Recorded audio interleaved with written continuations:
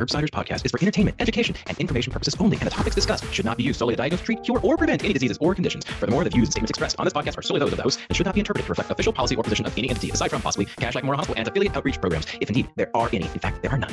Pretty much, we aren't responsible if you screw up. You should always do your own homework and let us know when we're wrong.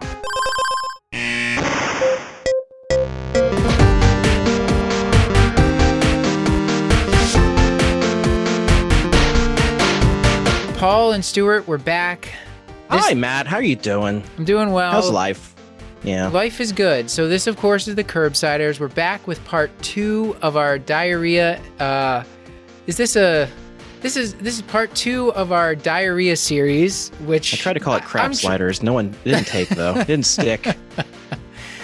Right. So on the part 1, if you haven't heard it yet, please go back and take a listen. We talked about acute diarrhea.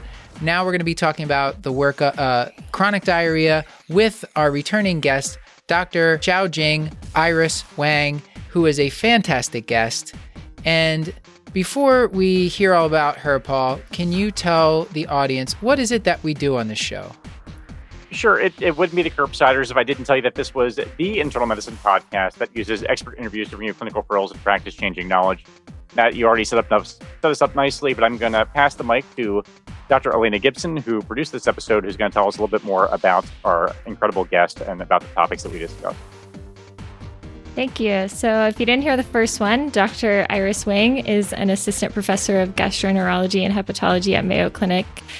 She has clinical and research interests in functional GI disorders or disorders of the gut-brain axis. She also is an amateur baker on the weekends. And during this episode, we discuss chronic diarrhea, including the initial evaluation, red flags to look for that would prompt you to consider endoscopy workup, how to evaluate for functional bowel disorders, and then how to counsel patients on dietary changes.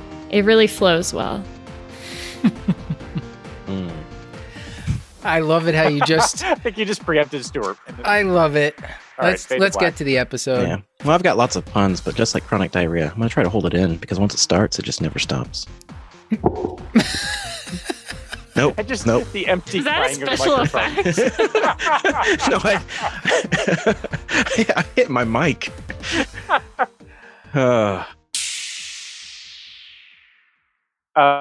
Do we want to talk about somebody else who's having longer-term diarrhea? I feel like we do. I think so.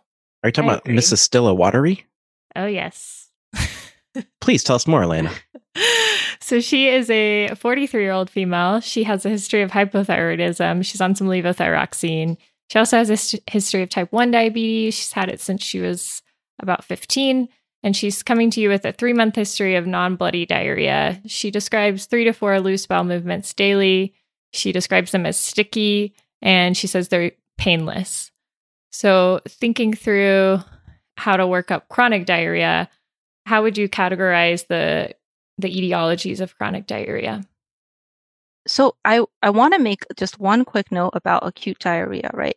Chronic diarrhea has to start somewhere. So when you're working up your acute diarrhea, you always have to keep in mind all the etiologies of chronic diarrhea in case it doesn't stop. So just kind of, like you can't really separate that. So chronic diarrhea, you've seen a lot of algorithms, osmotic versus secretory, inflammatory versus non-inflammatory, motility, absorption, whatever. It kind of doesn't matter. Like it matters in an academic sense when you really need to categorize it. And it's almost like it's great for a board exam. But sometimes it's not necessary to really say, oh man, this is really osmotic or secretory, because there's so much overlap and it's actually so complex that usually these etiologies span the categories. And so I like to think about, is it osmotic or not? Because osmotic diarrhea is actually quite clear. And then it just kind of becomes a little bit messy when you start talking about secretory or inflammatory because they do the same thing. So thinking about osmotic diarrhea, right? You kind of want to think about, is there an osmotic gap or not? And do you want to talk about that now? Talk about that later? Yeah. How are you going to tell if there is a gap or not? Yeah. So let's talk about the stool osmotic gap. So this is where these stool tests sometimes do come in handy. But the first question to always ask your patient when you're evaluating for chronic diarrhea to kind of make that differentiation is, what happens when you stop eating? If the diarrhea resolves when they're fasting, it's something they're eating, right? It's osmotic. It's something that they are ingesting that is inducing that diarrhea, because otherwise it shouldn't go away. You can kind of think about the functional diarrheas like that as well, but even like IBS will not go away if they're fasting. It might get worse if they eat, but it won't go away. So a true osmotic diarrhea resolves with fasting. So that's the first question I'm going to ask them. And then if I'm going to work it up, then you send the stool osm test, which is really just stool electrolytes, right? We very rarely actually send stool osmolality. And I don't know if you want me to get into why. It's just not an accurate test. Because in order for it to be accurate, you have to literally take that stool and get it to the lab ASAP before any of the stool bacteria have any chance of fermenting anything. And as we know, the stool sits there in the refrigerator for 2 days before they bring it in. Exactly. And even in an inpatient setting, like who's going to transport that stool fast enough before bacteria get at it, right? Like it's just not necessary unless, and the only indication would be if you're considering factitious diarrhea, which I think we should just not get into. So the stool osm gap, and this is really important to understand only because every board question, like every board exam, like asks you about the stool osmotic gap. So the way that I've been taught this is the function of the bowel from the duodenum to the colon is to maintain an osmolality that of serum. Okay, so the goal of your GI tract in absorbing water is to make sure that your stool osms equals your serum osms. And so when you're looking for that, so your serum osmolality is going to be 290. And so if your stool osms, measurable kind of things that are supposed to be in stool, the sodium, the potassium, and the anions that go with that, do not add up to close enough to 290, then there's some unmeasured component that's making that up. And there's some nice charts to like visualize this. Because it took me forever to kind of wrap my mind around this. But just remember, there's something else in the stool that's unmeasured, and that's whatever's causing your osmotic diarrhea. Sorry, I got kind of sidetracked. But categorizing chronic diarrhea. So then if it's not osmotic, right, it's usually some sort of secretory diarrhea then. So if there's not an unmeasured osm, then there's too much of your measurable osms, and then water goes along with those. And then the question is, what is secreting? Is it an infectious etiology that's triggering more secretion or decreasing your absorptive capacity? Is it inflammation? Because inflammatory diarrhea is actually a secretory diarrhea, right? It's because you cannot absorb. Is it blood? Is it pus? Is it fat in the stool that is preventing you from absorbing? Is it bile acids, which is going to be kind of important, much more important in our workup of chronic diarrhea? Yeah. And then once you kind of think about that, then you wonder about, is there a motility issue, right? Is the stool just moving too quickly? And so that's why there's not enough absorption happening. And then lastly, you get to this IBS or functional diarrhea, where all of the testing you are able to do is normal, but they meet this Rome 4 criteria for a functional disorder, or now we call it disorders of the gut-brain axis. I don't know if you knew, we changed the name on that one. But they are no longer functional GI disorders. Oh, they're really disorders of the gut-brain axis. Yep. Is there an acronym for that? Yeah. It's like DBGA, which really just flows off the tongue as well as FGID did. Which is still better than like dogba, which is not, that's not great. Yeah. Okay. With the stool osmotic gap, so we're doing essentially the formula. It's what, 290 minus 2 times sodium plus potassium. Is that the exactly? And it's just it's a random sample. Like they just poop in a cup, bring it in, and you check the sodium, potassium, and that's it. Yep. It's not in a cup. It's in a toilet hat. It's in a toilet hat. Yeah. Yep. And sometimes it's freeze dried so that it just maintains freshness. I was going to say something. Oh man, totally lost it. I'm so sorry. What? No. Oh, the stool osm gap. So less than 50, right? If the gap is less than 50, that's within normal. And so that's considered a secretory diarrhea. If it's greater than 100, there's some sort of unmeasured osm.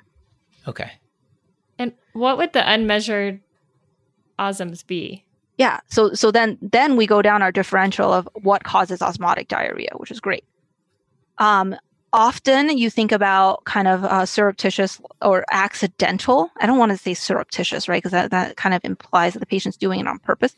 But really, often it's accidental ingestion of laxatives, particularly magnesium-based laxatives, which tend to be in like a lot of natural supplements. So like that Calmol to help sleep is magnesium-based. So a lot of people use it to sleep, and then it gives them diarrhea.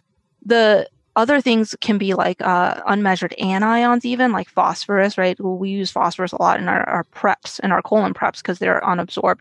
The other thing to go along, so if you do have that osmotic gap, this is when you might want to think about measuring a stool pH. Because if there's unmeasured osms and the stool pH is less than 6, it actually indicates that there's some sort of carbohydrate malabsorption that's contributing to your unmeasured osms. The reason that pH gets low is because that carbohydrate ends up in your colon when it's unmeasured, and then the bacteria ferment it, and that drives down your stool pH. So that's kind of where that stool pH fits in on the algorithm. The other unmeasured osms to consider are the sugar alcohols that a lot of our patients consume. And so when we walk into a room consulting on a patient with diarrhea and they have a bag of like hard candy sitting there, usually there's some sort of like sugar alcohol in there that's precipitating or perpetuating whatever diarrhea they had to begin with. That's helpful. Do you guys remember those? It was like gummy bear reviews? Oh yeah. The sugar-free gummy bear. That was like that was a prank going around for a little while.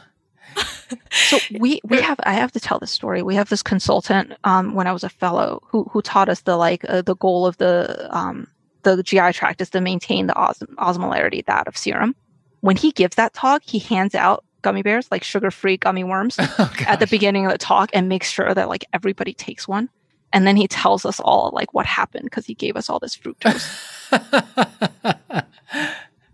That's evil. He's never gonna listen to this, so I can talk about it. Fructose. Is it really fructose in sugar? I thought it was sucralose. I don't know. I don't know what it is. Fructose can be metabolized by the fructase in the brush border enzymes. So about that. So fructose is actually, oh my God, sorry, you might need to cut this out. I'm going to nerd out a little bit. Glucose is transported, and our single sugars are transported across the brush border by these glut transporters, right? So most of them are facilitative transporters. Fructose is a diffusion transporter. And so fructose, when you give it with glucose, can be facilitated. But fructose in excess of glucose needs to go through its own transporter, and that is only diffusion capacity. And so you can overwhelm that transporter. And so if you eat enough fructose in excess of glucose, you get diarrhea because of the fructose, even though you can't absorb it. Gotcha. Sorry, had to. Can I ask about so we're talking about I have some questions. I definitely want to talk about FODMAP, and I want to talk about brat diet. Like I want to talk about some of the dietary things that go along with this. Maybe now is the time, maybe not, because you're talking about fructose. I'm not sure if that's why apple juice. I find it funny that apple juice is always listed as like a bad offender, but then it's also part of the brat diet, which is like what you tell people to eat. Or what that's like the kind of like the thing that like my mom would be like, oh yeah, you got to eat a brat diet when you have diarrhea, bread, rice, apples, and toast. But that doesn't really seem to make sense, because if you look at the FODMAP stuff, those don't really mesh together. I have a lot of thoughts about the FODMAP diet. Okay. They're kind of like polarizing thoughts, but I did write a paper about it. So somewhere a peer review process has validated these thoughts. Has validated your thoughts. Oh, because we love FODMAP. Or I love FODMAP, but yeah, I don't know that much about it. So tell me more. Tell us more about it. Really? Okay, we're gonna open this can of worms.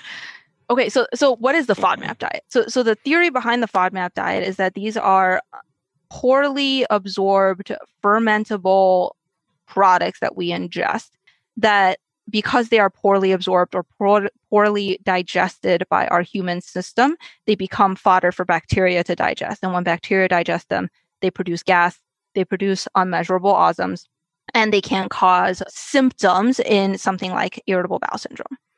And so one thing I will say that is indisputable about the low FODMAP diet is one, it's the low FODMAP diet. And two, it is not like the gluten-free diet. You are not supposed to follow this diet for life. And this is something that our patients often do not get told about because it is very restrictive. And so you do risk micronutrient deficiencies. So the way you're supposed to follow the low FODMAP diet is a 6-week course of elimination, and you must reintroduce. So you kind of get rid of your symptoms, and then you add back foods that you can tolerate, because otherwise you're just left eating nothing. Right. Not nothing, not nothing, but it is very limiting. So that message needs to be very clear, right? The low FODMAP diet is a temporary diet that needs to be rebuilt. Now, when you go back to the theory of the low FODMAP diet, though, it's that these things are unabsorbed or or always fermented, right? And that's not true of every item on the low FODMAP list. So there are certain items that we definitely, like, nobody has the enzyme capacity to digest. And those are the fructans and the galactans in that group, as well as the polyols. So the polyols are the sugar alcohols, sorbitol, xylitol, mannitol, I believe, is in there as well. And so those are always unmeasured osms. We cannot digest them, period. The fructans have a lot of information in the press because they might be the actual etiology behind non-celiac wheat sensitivity, because fructans are in wheat products. So those we don't have the enzymes to absorb, always fermented by bacteria. Galactans are in things like lentils. And so that's why, like, beans cause a lot of gas for a lot of people because nobody can digest them. But everything else, lactose is very dependent on your own personal ability to digest lactose, right? In some certain ethnicities, like in East Asian populations, like 94% of folks are lactose intolerant because we just lose that enzyme. But that's not the case for like Scandinavian folks. They hold on to their lactase for life. And so there's no reason really to eliminate lactose from their diet. So you really have to be, kind of specific about that. And then the other two in there, the fructose, which we kind of talked about, right? It's really fructose in excess of glucose that's going to be unabsorbed. And if you look at how much you have to eat to really get fructose in excess of glucose, it's a lot. Like, you're sitting there chugging apple juice, in which case, yeah, you're probably going to get some diarrhea.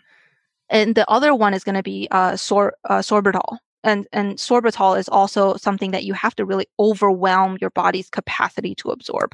And your body can do pretty well unless you're very, very sensitive. And so my overall non-biased thoughts are going to be, one, to limit the duration of your low FODMAP diet, because it can work. And two, to do it with a dietitian who can really go through it. And one, that's how the studies were validated. And two, you really want someone to pay attention to what your patients are and aren't doing, and make sure that they're following that diet and utilizing it to the best of their capacity. Matt, I have a little bit of a reputation to maintain. I am obviously the cool, bristly one among us, and I think people respect that. I feel like we probably get a lot of emails about that. And so that's why I don't think it's really anyone's business that I spend a lot of my time online looking for cute pictures of cats or looking for videos of panda bears sliding down slides.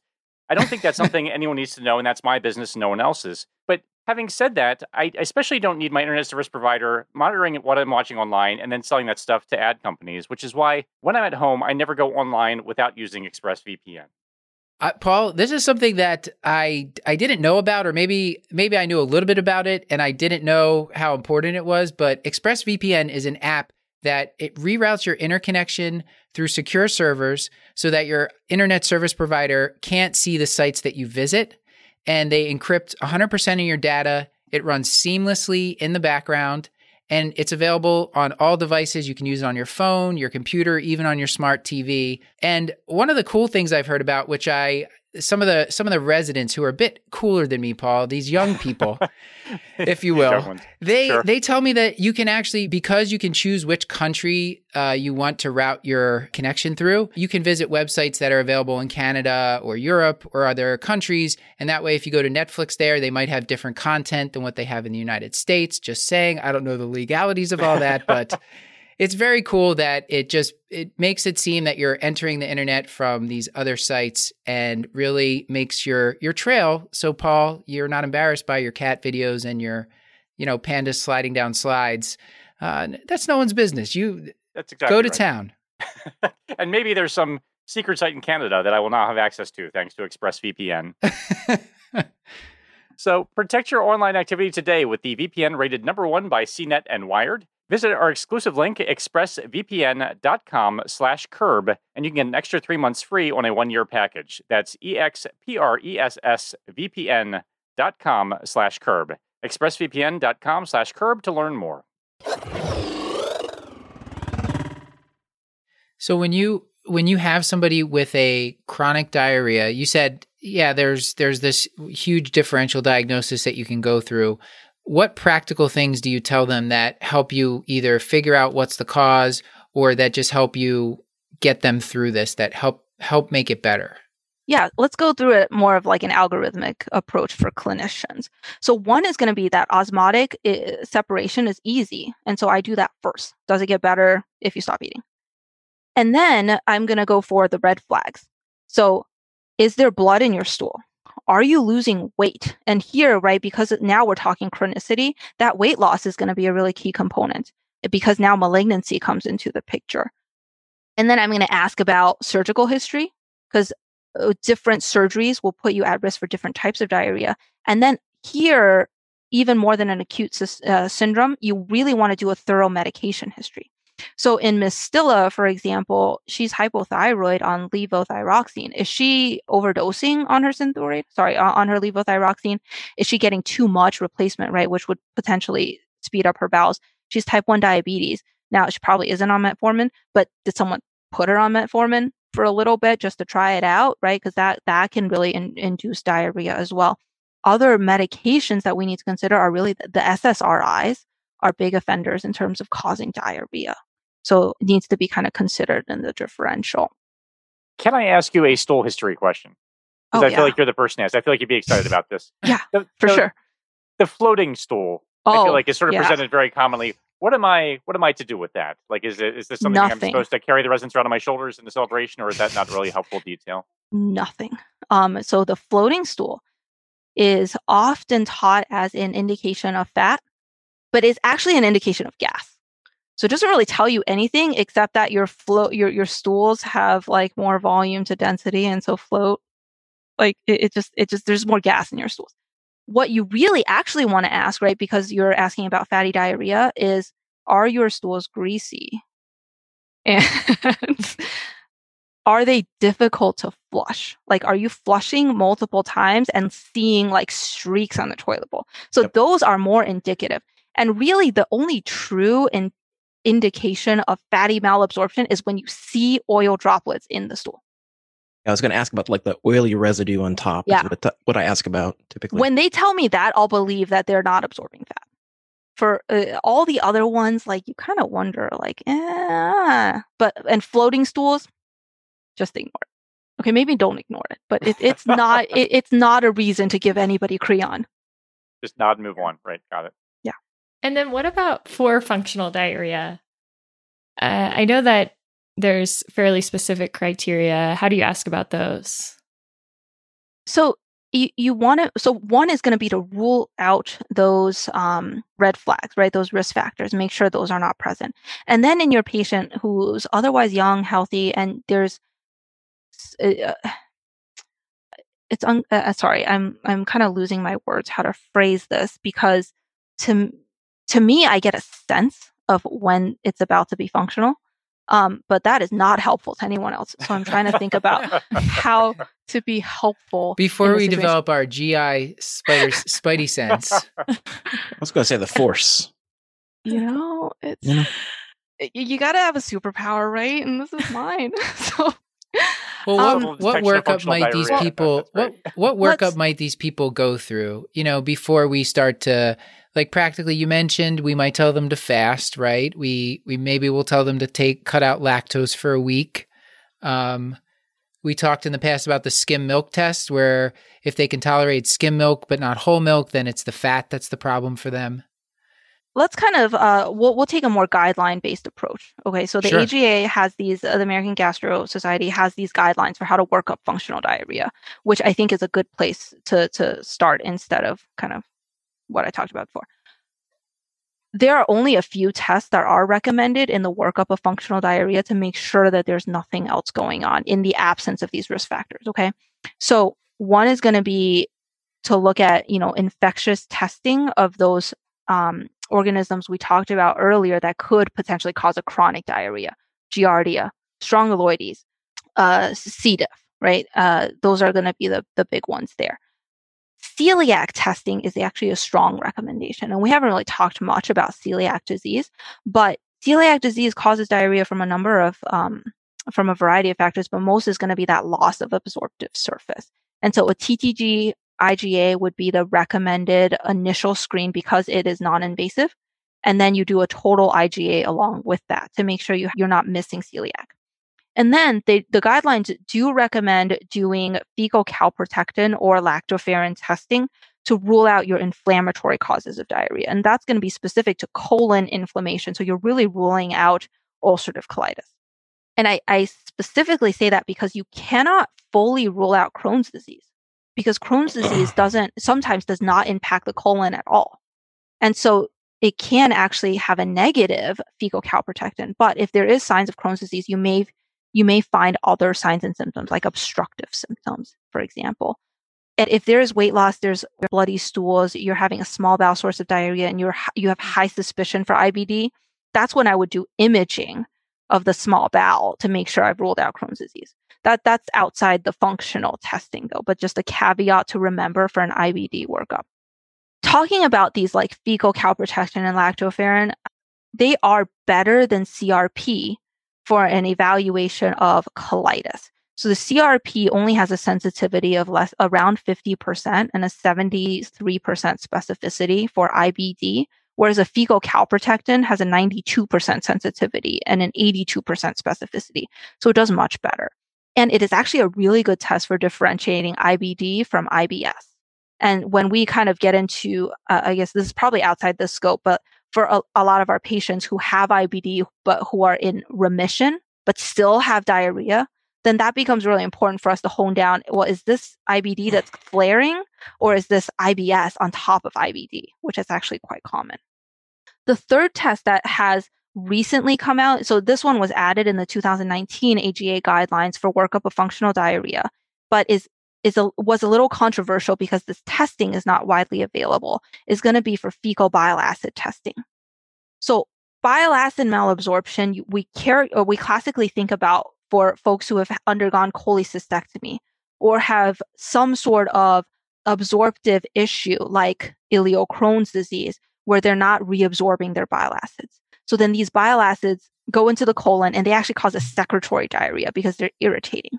The bile acid test is the gold standard available here is going to be a 48-hour stool collection.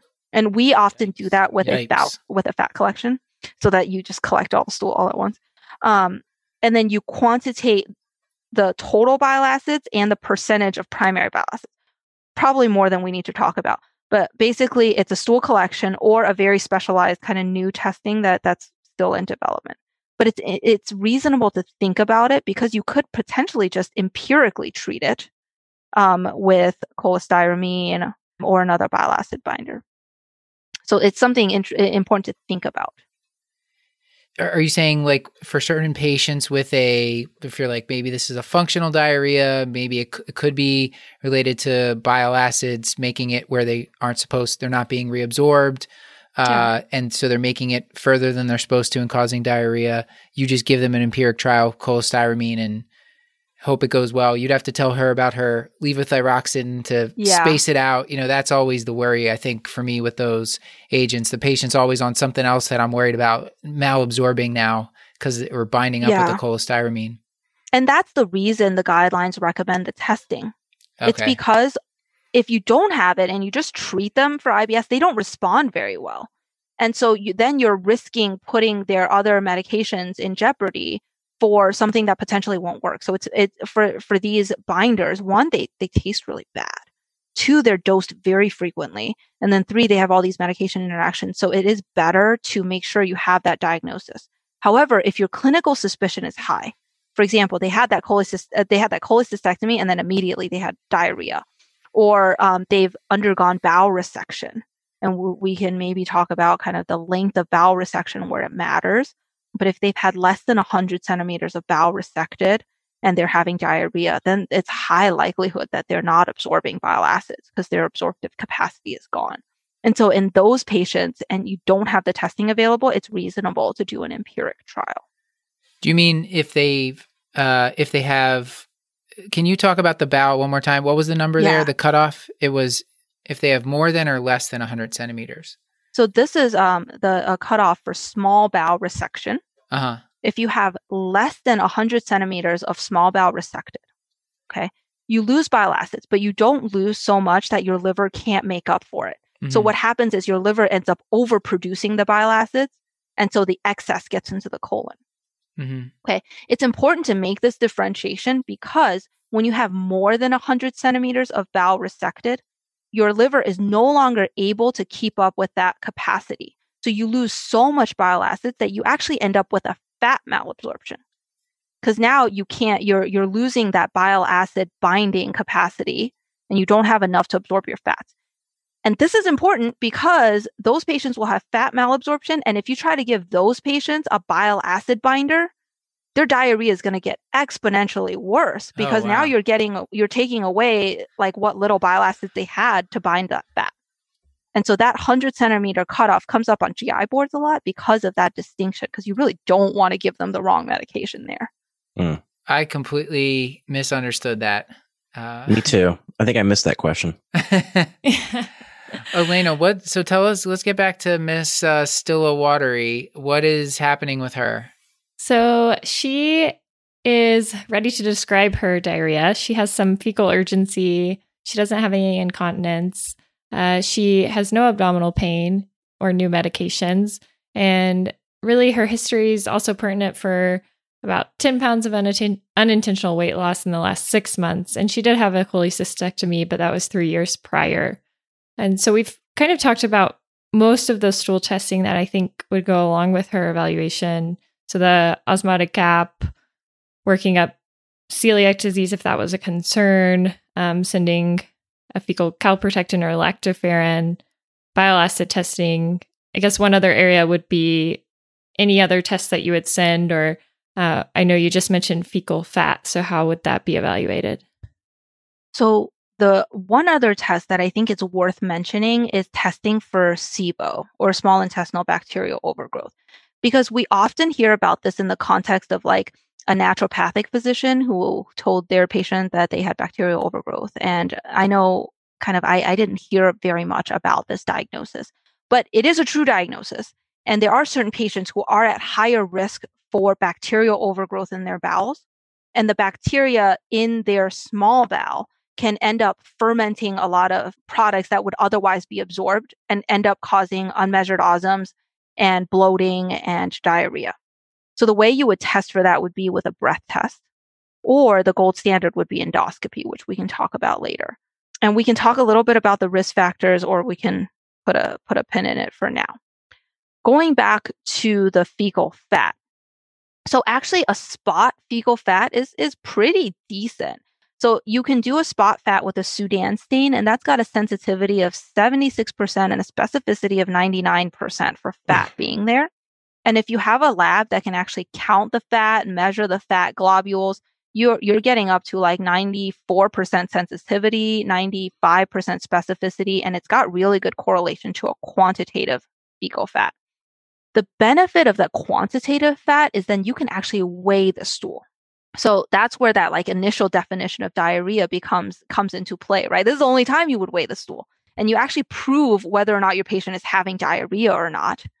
And in a lot of our functional GI patients, it feels like they're going a lot, but their fecal weight is actually not that much. Okay, so that's one reason to do it. Caveat about measuring fecal fat is that you have to remember that we talked about that pathophysiology, right? Speed and motility and like absorption time matter. So if you have diarrhea because of a rapid transit from some other etiology, you're going to malabsorb fat. So just because you have fat in your stool doesn't mean that the fat was the driver of your diarrhea unless you quantitate that fat. And so they've done studies And in normal healthy individuals, if you give them laxatives, 35% of them will actually meet criteria for mild steatorrhea based on fecal fat testing. And so you really want to kind of use that stool weight. And if that stool weight is really high, then your cutoff for what is a fatty diarrhea and steatorrhea needs to go up. But that upper cutoff is going to be about 14 grams per 24 hours. Okay. But is a negative helpful? Like a negative qualitative fecal fat helpful? Yes, I think so. Okay. Yeah. Because I still order a qualitative at first. Yeah. So let's say Miss Stillwater gets some testing done. She has a negative TTG IgA. She has a negative HIV screen that was done. She had a C. diff antigen that was negative. And kind of going along the pathway, had normal stool osmolality. And then she did have increased fecal fat on the qualitative testing. So at that point, we kind of talked about ordering additional quantitative testing and what would be the next steps that you would do. And would there be any use in endoscopic evaluation? Yeah, let's talk about the situations where you really do want an endoscopic evaluation. So in anyone who's losing weight and they're not up to date on their colorectal cancer screening, and they need to be scoped with a full colonoscopy to make sure that there's no colon cancer driving this, because mild obstruction from a colon cancer can give you diarrhea, right? So that needs to be considered. If there's any evidence of malabsorption, so iron deficiency, that positive fecal fat, their weight loss, if there's like decreased vitamin B12 or vitamin D, you do an EGD and you do duodenal biopsies, because not only are you then ruling out celiac disease, you need to rule out non-celiac etiologies for malabsorption. And so those are things like Whipple's disease, right, which is more rare, but combined variable immunodeficiency can actually cause a celiac sprue-like picture without celiac disease. If you're doing the EGD anyways, often we'll do aspirates for bacterial overgrowth evaluation, particularly if they have bloating and they have those risk factors for bacterial overgrowth. And then if all of your initial testing is negative, but your diarrhea is still persistent and bothersome, they're up to date on colorectal testing, you want to think about a flexible sigmoidoscopy. And that's specifically to obtain random biopsies for microscopic colitis. Yeah, which I feel that diagnosis is not as rare as I might have once thought. I mean, now that I'm in practice, I've seen quite a few patients with it. It's actually quite common, and it can be triggered by certain medications that are so commonly used, including statins, those SSRIs, and PPIs can do it as well as NSAIDs. So that needs to be considered. I want to make a small note about something called olmesartan-induced enteropathy, which you may or may not have heard about. But this induces a celiac sprue-like picture and is one of the things that we always ask about on the MedRec. Yeah. Because it's so specific, one, it's really testable. And two, like when you find it and you stop it, you can really improve a patient's quality of life. Dr. Sheila Crow with UCSD was on our show a long time ago and told us about that, like blew my mind. I had one case I stopped somebody that was on olmesartan that was having all sorts of weird GI stuff happening. Paul, you're shaking your head. No, I don't even know if it's regional. I've never seen on my patient's medication list. I'm waiting for the day where I can see it so I can stop it and feel like a hero, but it has yet to actually declare itself yet. I think it is quite regional, actually, the use. Yeah. Which is different than ACE inhibitor-induced issues in the GI tract, which causes more of an angioedema picture and obstructive symptoms. I digress. Sorry, Elena. Oh, no. So it's olmesartan specific. Yeah. We think that the other ARBs can do it too, but all the literature is on olmesartan. I was just wondering the risk factors for small intestinal bacterial overgrowth as well. It's a pretty long list, but you can break it down into things that increase bacteria presence, right? Or things that decrease motility, so whatever bacteria is there can grow. So in the things that increase bacteria presence, we're talking about PPIs, any immunocompromised patients with diabetes, patients with cirrhosis, patients who are immunosuppressed. In the stasis category, we're talking about places bacteria can hide. So diverticula in the small bowel. A Roux-Y gastric bypass is a huge risk factor because not only does the blind limb of that surgery give you a pocket for bacteria growth, you also suppress gastric acid. So then that bacteria can really flourish. Anything that slows down motility, like scleroderma, that's a big one, and radiation to the bowel can do it as well. And then the last thing to really keep in mind is that the reason why the small bowel doesn't have as much bacteria as the colon is because of the ileocecal valve.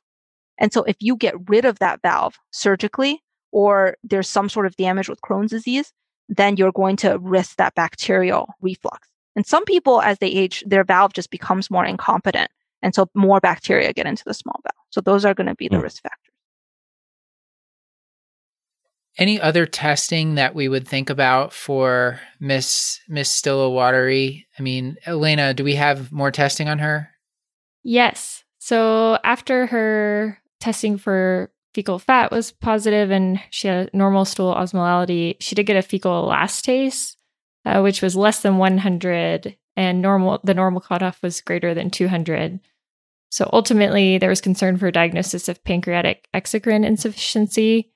And you were considering, what do you do next? What is this diagnosis? And should there be any type of enzyme replacement? So the pancreatic elastase testing is actually pretty good for pancreatic insufficiency. So that fecal elastase, so the gold standard testing is going to be the secretin stimulation test, where you give secretin an IV, which is supposed to stimulate the pancreas to produce all of its fluids. And you specifically measure the bicarb content in your duodenum. But in order to do this testing, you basically have to have a nurse giving the secretin. You have to have like a probe into the duodenum, and then you have to aspirate stuff as you're like in a certain time after you've, and maybe there's fluid, maybe there's not. You do some damage. You're there for a long time. So and because you need multiple kind of coordinated testing, it's often not done.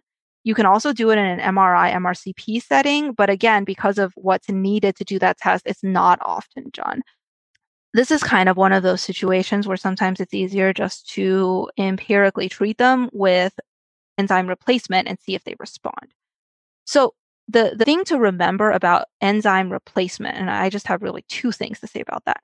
One is you have to give enough lipase to your patient. You can't just be like, let me try a little bit of Creon, sprinkle in with if you're going to try the pancreolipase, you have to give them the appropriate dose. And that depends on the formulation.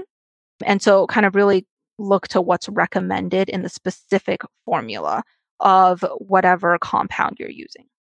The second thing is most of the pancreatic enzymes assume that you have gastric acid available to dissolve whatever outer coating and activate those enzymes.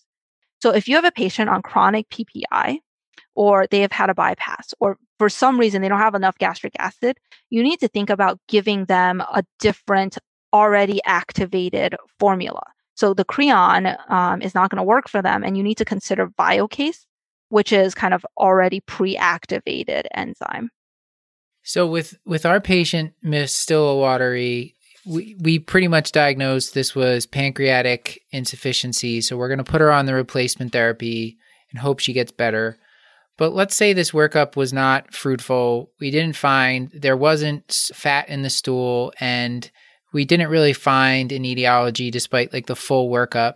How are you supportively treating patients with chronic diarrhea, especially if you told us a fancy new name for functional diarrhea. What was it again? So, the whole class of disorder got renamed to disorders of the gut-brain axis. Right. So dog bug. We're going with dog bug, right? Dog bug. So she has a dog bug. May not be happy with that. So she has a disorder. We think she has a disorder of the gut-brain axis of functional diarrhea. How are you speaking to patients about that, and what sort of medical therapies are you leaning on, or non-medical therapies? Yeah. So diet therapy, like we talked about, is well, let's back up a little bit. I talk to my patients a lot about what this diagnosis means, because a lot of the times patients will feel like, well, one, they just didn't figure out what was wrong with me, and they're very unsatisfied with not having an organic etiology. Or they feel like, oh, somebody told me it's just all in my head, and they're made to feel like they're crazy, or it's psychiatrically linked.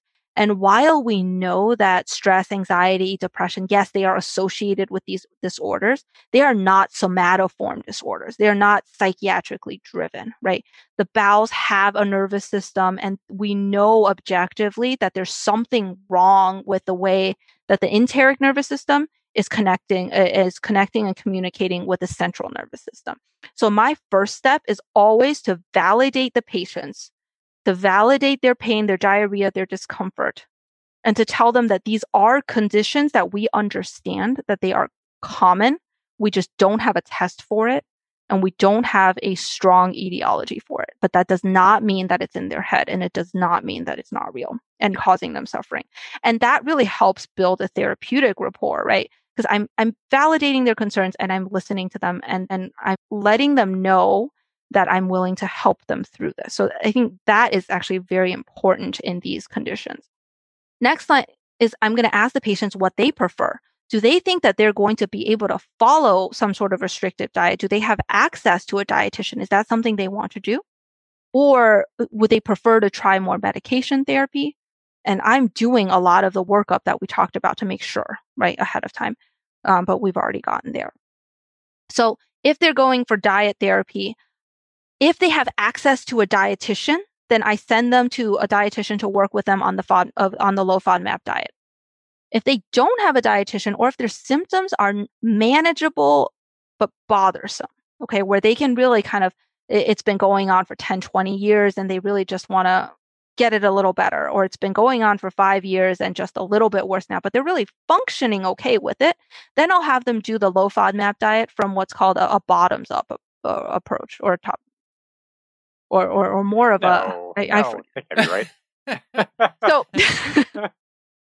So instead of saying you get rid of everything at once, right? Instead of eliminating everything and then reintroducing, I'll give them the list of common offenders and say, okay, well, are you lactose intolerant? Why don't we get rid of that first?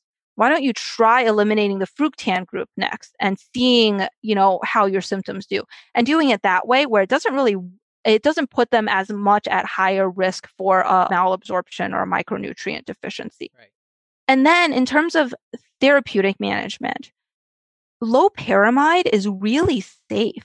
Like the FDA here has approved loperamide at doses of 4 milligrams 4 times a day. But the trials in Europe will give loperamide up to like 100 milligrams. What? Yeah. And it's kind of okay. Like sometimes you just need more. And even the guidelines, the AGA guidelines will say that, sometimes the peripheral opiates are just not quite enough. And so I'll do loperamide. I'll do Lomodal with the atropine. I'll do, you can consider tincture of opium, although I'm more hesitant to go down that route. Octreotide can be considered to slow down motility if there's a concern that there's a motility issue, which sometimes really does get lumped with a functional issue. And clonidine actually works really well as an antidiarrheal. But of course, it's going to be very limited in a lot of our patients because of the blood pressure impact. Right. And then you kind of consider in the back of your mind, especially if it's a young patient, these more rare, like secretory tumors, VIPomas, glucagonomas that we didn't talk about at all here, because clinically they're not as relevant, but I'll on the board exam, they're going to be like super relevant. So important to kind of keep that in the back of your mind in case, there's a functional component, but something just doesn't feel right about the diagnosis, if that makes sense. I have one last plug, that in addition to the low FODMAP diet, some of the other complementary and alternative therapies have had really good evidence for irritable bowel syndrome. So yoga, under a guided kind of clinical setting, actually did just as well as a low FODMAP diet. And gut hypnotherapy actually outperforms diet therapy in terms of length of benefit. So these patients actually do really, really well. And just a personal plug, I am now certified in hypnosis, and I'm super excited to add this to my arsenal of treatments for my IBS patients. That's one of the coolest things I've heard on this podcast. You got trained in hypnosis so that you could train your IBS, so you could use it on your IBS patients. As of yesterday, I completed my basic level training. Excellent. And I have hypnotized 6 people today just for practice. And it works. How many of them are colleagues? 3. And They all volunteered. I didn't do any therapy with them. It was just a, kind of practice and relaxation because I don't, that's outside my realm of practice. They're like, there's society guidelines. I abide by them. But yeah, Amazing. this is a treatment option. There are centers that already have this up and running. I'm hopeful we will soon become one of them.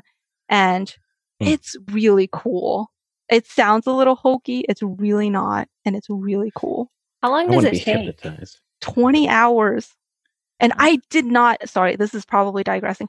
I did not think that after 4 days, I could possibly know enough about hypnosis to actually hypnotize. It's wow. Crazy. It's effective. And my colonoscopies today have never required so little sedation. Okay, I'm done. I gotta get off my soapbox. I wanted to just bring it back to the loperamide just very quickly, because there was some reports in the past 2 years, because it is an opioid, at least a partial opioid. I think people were trying to take mega doses at a time, 16 milligrams at a time. And then there was some concern for cardiac side effects. We can link to this in the show notes. So I think you weren't recommending that people take 100 milligrams at a time, but you're saying if they need to take 4 milligrams multiple times a day, that should be okay. I think it was more the big bolus at one time, people trying to get high from it was the problem, Paul. Do you remember?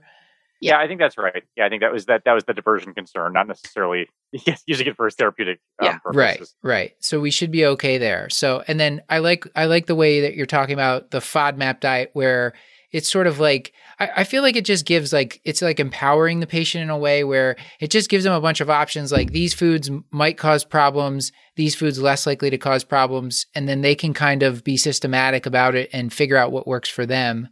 I think with most chronic conditions, giving a patient a menu of options helps. And I will say that a lot of folks who are very big proponents of the FODMAP diet will tell you that the reason to do a full elimination is that there's concern that the FODMAPs interact. So that even if you may absorb one fine, if you eat that one with this other one, then the absorption might be messed up. So that's why it's initially presented as a full elimination. Yeah, with a dietitian. Exactly. So there may be some interactions there that we don't understand. I have one other question along those lines. Really about, I've had a few people ask me, and then also have been targeted on Instagram for these at-home sensitivity tests. And I don't really know what to make of them. So how do you think about those? It's kind of like the at-home, genetic panels, where then they come back with a gene and they're like, I'm at risk for IBD. And you're like, okay. So there's not a lot of data is what I'll tell my patients. There's not a lot of data to support this. And so if you take this test, try eliminating that food and see if it makes you feel better. If it doesn't make you feel better, don't listen to the test. If it does make you feel better, wonderful. Eliminate that food. I don't think you need to hang your hat on it if it doesn't help your patient. On that's the same kind of line of counseling that I give to my patients about prebiotics and probiotics and symbiotics. There's not a lot of harm, but there's no good data to say this probiotic taken at this dose will really help your diarrhea. And so I tell them if they want to try it, here are two that have some study-driven data to say this is good. So try those. If you don't want to buy a probiotic, I'll sometimes recommend kefir. I'll recommend kombucha, sauerkraut, sourdough, fermented foods, what have you, just to see if it will help, because there's not a lot of downside to it. However, if they're turning to a lot of complementary or herbal medications that are not FDA regulated, I will tell them that, these potentially have toxicities that I do not know about, so I can't recommend them, and kind of caution them that way. And then what about some take-home points for chronic diarrhea? So in chronic diarrhea, remember that osmotic diarrhea improves with fasting. And so if that happens, look for dietary sources or potentially carbohydrate malabsorption. Your fecal calprotectin is a really good measure to distinguish inflammatory versus non-inflammatory diarrhea. Remember that fecal fats are elevated in rapid transit. So you have to do confirmatory testing, and you can't just hang your hat on a mild positive in a fecal fat analysis. And then your workup for when you're considering a functional diarrhea, think about ruling out celiac disease. Do your fecal calprotectin or lactoferrin. Do your bile acid testing if it's possible. And then consider endoscopy if there is a concern for cancer. If there is a concern for malabsorption, you do it from above. And if you want to test for microscopic colitis. I think this has been fantastic. A masterclass on diarrhea. The marathon of diarrhea. Sorry. there could have been. It's been a crappy show that's sure to make a splash. I'm going to hold back. You can't when it's diarrhea. Stuart's been sitting on that for a while. I can do this all night. Iris, this was so much fun. Thank you. Yeah. I had a great time. Thank you so much for inviting me. This has been another episode of The Curbsiders, bringing you a little knowledge food for your brain hole. Yummy. Get your show notes at thecurbsiders.com/podcast and sign up for our mailing list at thecurbsiders.com/knowledge food to get our weekly show notes in your inbox. I was kind of hoping you would just read the script and say crap cider, so I go, ew. Anyways, we're committed to providing you with high-value, practice-changing knowledge, and to do that, we need your feedback. So please subscribe, rate, and review the show on Apple Podcasts, or contact us at thecurbsiders@gmail.com.